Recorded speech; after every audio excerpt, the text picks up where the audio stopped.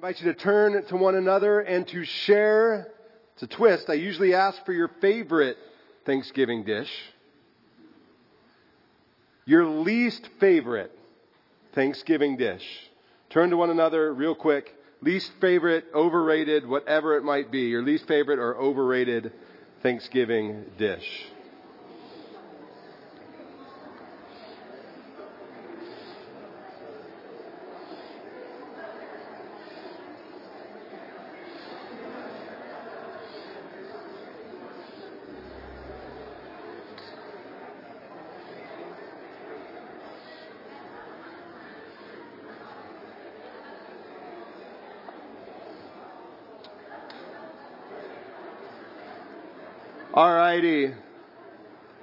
Alrighty. How many of you have no least favorite Thanksgiving dish? You just like it all. You just like it. We should be honest. We're in church. You like every part, including cranberry sauce. Who said cranberry sauce? All right. Anybody say turkey? Turkey. Anybody say mashed potatoes? Oh, I knew I'm in the right church. Anybody say pie? They think pie is overrated. You don't like pie? Oh no. Gravy. Yeah. Well, I'm excited for Thursday, and it's the one time of the year that I actually really enjoy turkey. It's not that I don't always like turkey, but it's the one time of the year that I like it. I spent some time this last Thursday with a couple pastors, actually more than a couple pastors, about 25 of us, down in Orange County, and we were with an organization called Barna, looking at some of the statistics of the church, some of the realities where the church finds itself today. Barna does research throughout the country, kind of looking at just where the church stands. They every couple of years put out something called the State of the Church, and they put out something called the State of the Pastors, and they put out something called the State of Mission, and they just kind of look at the church world and say what's working, what's not working, why, how, when. And it was a good time. And one of the speakers who stood up and spoke, she's a pastor. She's a pastor in Detroit, Michigan, and she told a story from something that happens in her household, and I found myself laughing because it's something that happens in my household, and if you've ever had young children in your house or been around young children, my guess is you have had something similar happen in your household. She told a story of a Saturday morning after a long week, and she said, hey, I want to do something fun with the kids. I want to do something fun for the kids, and so she went to the donut shop. She went to the donut shop, and she got a donut for her kids. She had 2 kids, 2 daughters, and she got a donut for each of them. And like any good pastor, she said, oh, this is a great opportunity for a lesson with my children. And she got out a donut and she said to her 4-year-old, hey, can I have a bite? And what do you think the 4-year-old said? No, this is mine. She asked again, hey, can I have a bite? No. This is mine, she asked a second time, and a third time, and a 4th time. The answer was the same. And then on the 5th time, the donut, the 4-year-old, she took 1 sprinkle off the donut. And she said, here you go, Mom. Here you go, Mom. And this pastor, she looked to her daughter, her 4-year-old daughter, and she said, well, thank you, but what am I supposed to do with this?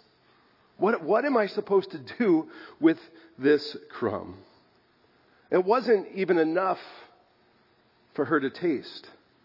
We have spent the last 6 weeks here at WPC talking about building a culture of generosity. And it's an important thing that we need to do both here in our church, but also in our homes. Faith started the series with reminding us that we follow a God of abundance, and because we follow a God of abundance, we have been given much more than just a few crumbs. And then over the last few weeks, we've learned that God invites us to share what we have been given, our time, our talent, our treasure, even if we think it's just a few sprinkles, even if we think it's just a few crumbs, that God invites us to be generous with what we have been given. And we're generous. We say, God, thank you. Now use this for your kingdom. One of the most tangible ways that we can invite people to follow Jesus on this journey that we talk about all the time here at WPC, this journey of faith, friendship, and service, is through our generosity. It's why we partner every month with organizations like Harbor House, where we pack lunches. That's why we're partnering with them for Christmas with the Giving Tree, where after church you can go and pick up an ornament, buy a board game to help a family this Christmas. And it's why we spend so much time talking about why it's important with how we welcome people, how we welcome our neighbors when they arrive on our campus. Our New Testament passage this morning comes from the end of a conversation that Jesus had with some Pharisees and with some lawyers. And it was the sort of conversation that hopefully you don't have at Thanksgiving dinner this Thursday night. Jesus, he's at this prominent leader's house, presumably with a group of leaders that were just on the same social status that Jesus was. And he looks across the table and he sees a suffering man, whether that suffering man was a servant in the house, whether that suffering man was just outside the house. Jesus sees the suffering servant and he looks to the lawyers, he looks to the experts in the religious law, and he says, hey y'all, is it sinful to heal on the Sabbath? Check. The religious conversation. Luke tells us that the table's quiet, as if they knew that Jesus was about to do something or about to say something. Then he asks, well, if you had an ox or a child that fell into the well on a Sabbath, would you pull out that child? Would you pull out that ox? Check. Conversation about work. Conversation about economics. Conversation about money. Just what you want to talk about at Thanksgiving dinner, right? Religion, money. Well, it gets better, maybe. What else don't you want to talk about at Thanksgiving? Politics. Politics. He tells a parable about a wedding feast. There's a parable about a wedding feast and the choice between assuming a place of power or choosing to take the lesser seat, the one with less influence. It's a political conversation. When we get to the end of the dinner in Luke 14, verse 15, the tension around the table was palatable. The Pharisees and lawyers who were there, they had been rebuked. Jesus had stirred the pot, and another one of the guests, he kind of senses, there's something off. Something off. So I'm going to try to bring us back. I'm going to try to bring us back. And he asks a question or makes a statement that would have assumed, hey, at least I know we might disagree with religion. I know we might disagree with finances. I mean, I know we might disagree with politics, but at least when it comes to the resurrection, we're all good Jewish people here. When it comes to the resurrection, we can agree on that, right? He says, blessed is the one who will eat at the feast in the kingdom of God. That's what the guest at the table says. And Jesus replies, a certain man was preparing a great banquet and invited many guests. At the time of the banquet, he sent his servant to tell those who had been invited, come, for everything's now ready. But they all alike began to make excuses. The first said, I have just bought a field and I must go and see it. Please excuse me. Another said, I have just bought 5 yoke of oxen and I'm on my way to try them out. Please excuse me. Still another said, I just got married, so I can't come. The servant came back and reported this to his master. Then the owner of the house became angry and ordered his servant, go out quickly into the street and alleys of the town and bring in the poor, the crippled, the blind, and the lame. Sir, the servant said, what you ordered has been done, but there is still room. Then the master told his servant, go out to the roads and country lanes and compel them to come in, so that my house will be full. I tell you, not one of those who were invited will get a taste of my banquet. This is the word of the Lord. Thanks be to God. Jesus responds to the attempt from this one guest to bring everybody together around something that they could agree with, the resurrection, with a parable about the future that had practical implications for the present. When I was 19 years old, my cousin and I and two of our friends, we took a dream trip to Costa Rica. I just finished my first year of college. I grew up surfing. It was one of those trips that we had been planning for 3 or 4 years. And then once I was 18, I told my parents, hey, we're going. And so we got on a plane, we flew to the capital city, we rented a small SUV, we piled 8 surfboards on top of that small SUV, and then we drove to Tamarindo, which is in the northern end of the Pacific coast of the country. The plan was to start there and to work our way south, stopping and surfing whenever we found good surf. Just kind of having fun along the way. We didn't know where we were going to stay. We didn't know how long we were going to stay in a particular place. It was just an adventure. And we knew that we wanted to end up in a place that was called Pavones, which is the second longest left break in the world. And this was all before GPS. This was all before smartphones. So we spent a lot of time on dirt roads, spent a lot of time driving in places we shouldn't have been, pulling over in remote towns and through broken Spanish asking for directions. After a week and a half or so, we pulled into our final destination, this place called Pavones. And when we stepped out of the car, it was like we were stepping into the movie Endless Summer. Anybody seen Endless Summer? It's a fantastic movie. The sun was going down. I could hear the soundtrack in my head. It was just light enough to see surfer after surfer connect their waves and ride them for hundreds of yards. No kidding. You would ride a wave and you would get out at the cove and have to walk back to the point because it was such a long, your legs were burning by the end of every wave. And like at each of our previous stops, we didn't have a plan. We didn't know where we were going to stay. A surfer who just got out of the water at dusk saw us standing there kind of looking around, and he looked to my cousin and he saw the hat that my cousin was wearing. My cousin was wearing a hat with a logo for a surf shop called the Claremont Surf Shop in San Diego. And he looks at it and he says, do you know the O'Connell family? Totally out of place. My cousin said, yeah, I grew up next to them. Danny O'Connell and my cousin, they were good friends. The owner's family was good friends with my cousin. And we explained our situation. We said, we have no idea where we're going to stay, where we're going to go. And he said, hold on a minute. He disappeared for a few minutes, and then he came back with a man named Jose. Jose invited us to camp in his yard right across the road from where we were surfing. And it turned into not just camping in his yard. We pulled up, and his son, the one who's sitting on his lap there, was mowing this huge tall grass, like taller than me, with a push lawnmower to clear a space for us to camp in his front yard. And we camped there, but that turned into an invitation into his one-room house. That turned into an invitation for dinner each and every night.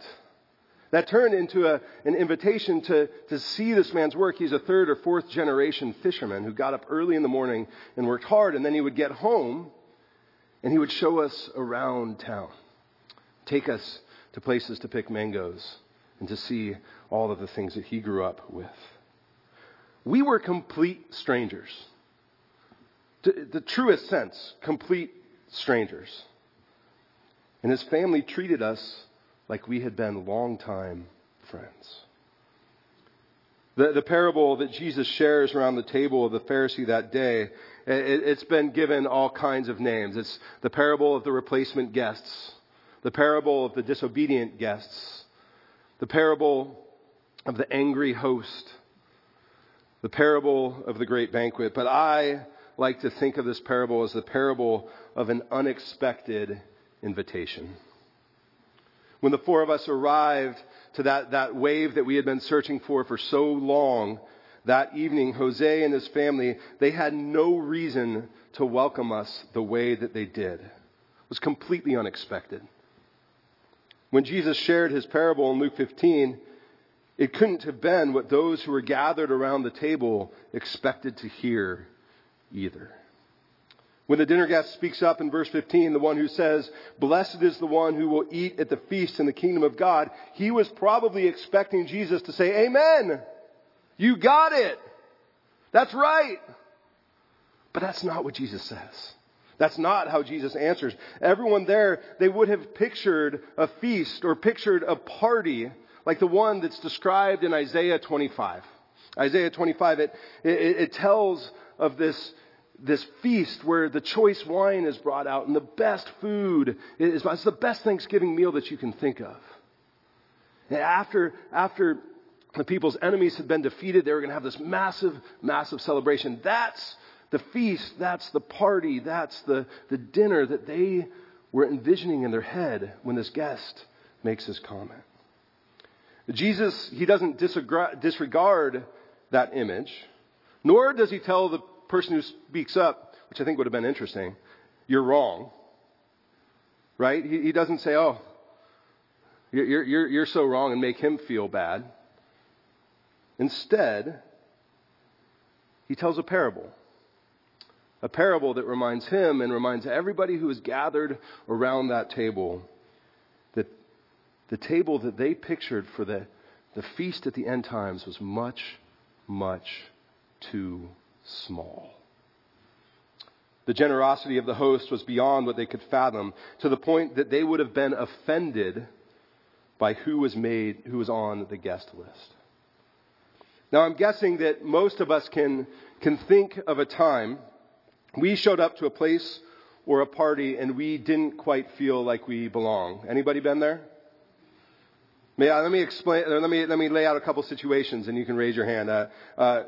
You showed up at a place and you were overdressed, underdressed,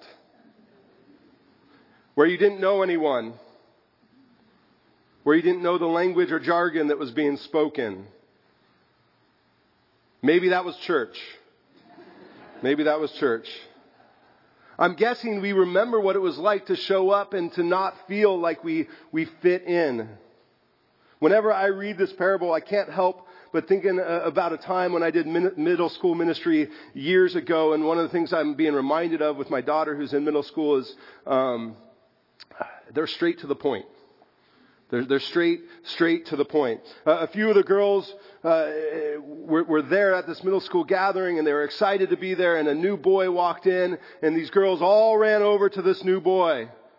And they said, "What are you doing here?" And not in a good way. Not in a good way at all. They were shocked to see this boy at church. And instead of welcoming him in and saying, "We're glad you're here," they turned him away. They made him feel like he didn't belong. Now, we might not be quite as direct, but we have to be careful that we don't do the same thing. One of the reasons Jesus told this parable was the Pharisees and the lawyers, they had this habit of making people feel like they didn't belong, of pointing out the ways that others did not belong, making sure that the outsiders knew that they knew their place in the social structure. They went out of their way to point fingers and out of their way to say, "You don't know our traditions. You don't know our customs. You don't know the right language. You don't know the traditions, the stories." They went out of their way to make that happen. And when Jesus tells this parable, he's saying, "Hey, you know all those people? That's who the host is inviting." If we want to be an inviting church, if we want to be a generous church, we can't do the same thing that was being done. As the servants head out to tell everyone that it's time to come to the party, that it's time to come to the festival, it's like a Thanksgiving gathering where the host walks around saying, "Okay, the turkey's ready. The sides are on. It's time to eat." And having everybody at your Thanksgiving dinner just sitting there and not moving. sitting there watching football. So you're trying to say, hey, it's time to eat. It's ready. So many of you know that I love cooking, especially outside on the grill or on a smoker. And a little over a month ago, I was invited to cook for a wedding of just under 100 people. It was a lot of fun. It was a ton of fun. But there was a moment that was incredibly stressful. Can you guess when that moment was? Right before we plated the food. Right before we brought the food out. It would have been a huge bummer if the food was cold because it was ready an hour ahead of time. And it also would have been a huge bummer if the food wasn't cooked well enough. It's my biggest fear. Or if people were standing around waiting for it to be ready. It went from a calm day of preparation and for about an hour was incredibly stressful. All of a sudden, it went to an urgent, I got to get this ready. It's got to be ready. The first group that's invited to that banquet in the parable, they lack a sense of urgency. They just keep kind of going through the motions. And the motions that they're going through, they're not necessarily bad things. They're tending to everyday matters in life, right? Taking care of their ox. Taking care of their animals. They're tending to their land. One of them had just gotten married. They're investing in relationships. Not bad things at all. But they're lulled to sleep by the routine of everyday life. There's an important lesson for us here. In an increasingly busy world, we need to stay alert, noticing who crosses our paths or where God might be nudging us. At the very end of the parable, we see just how persistent the host can be with his generosity. He tells the servant to go beyond the streets of the immediate town, out into the countryside. He says, there's still room. He says, there's still room. There's still room. Don't stop until my house is full. What a beautiful image.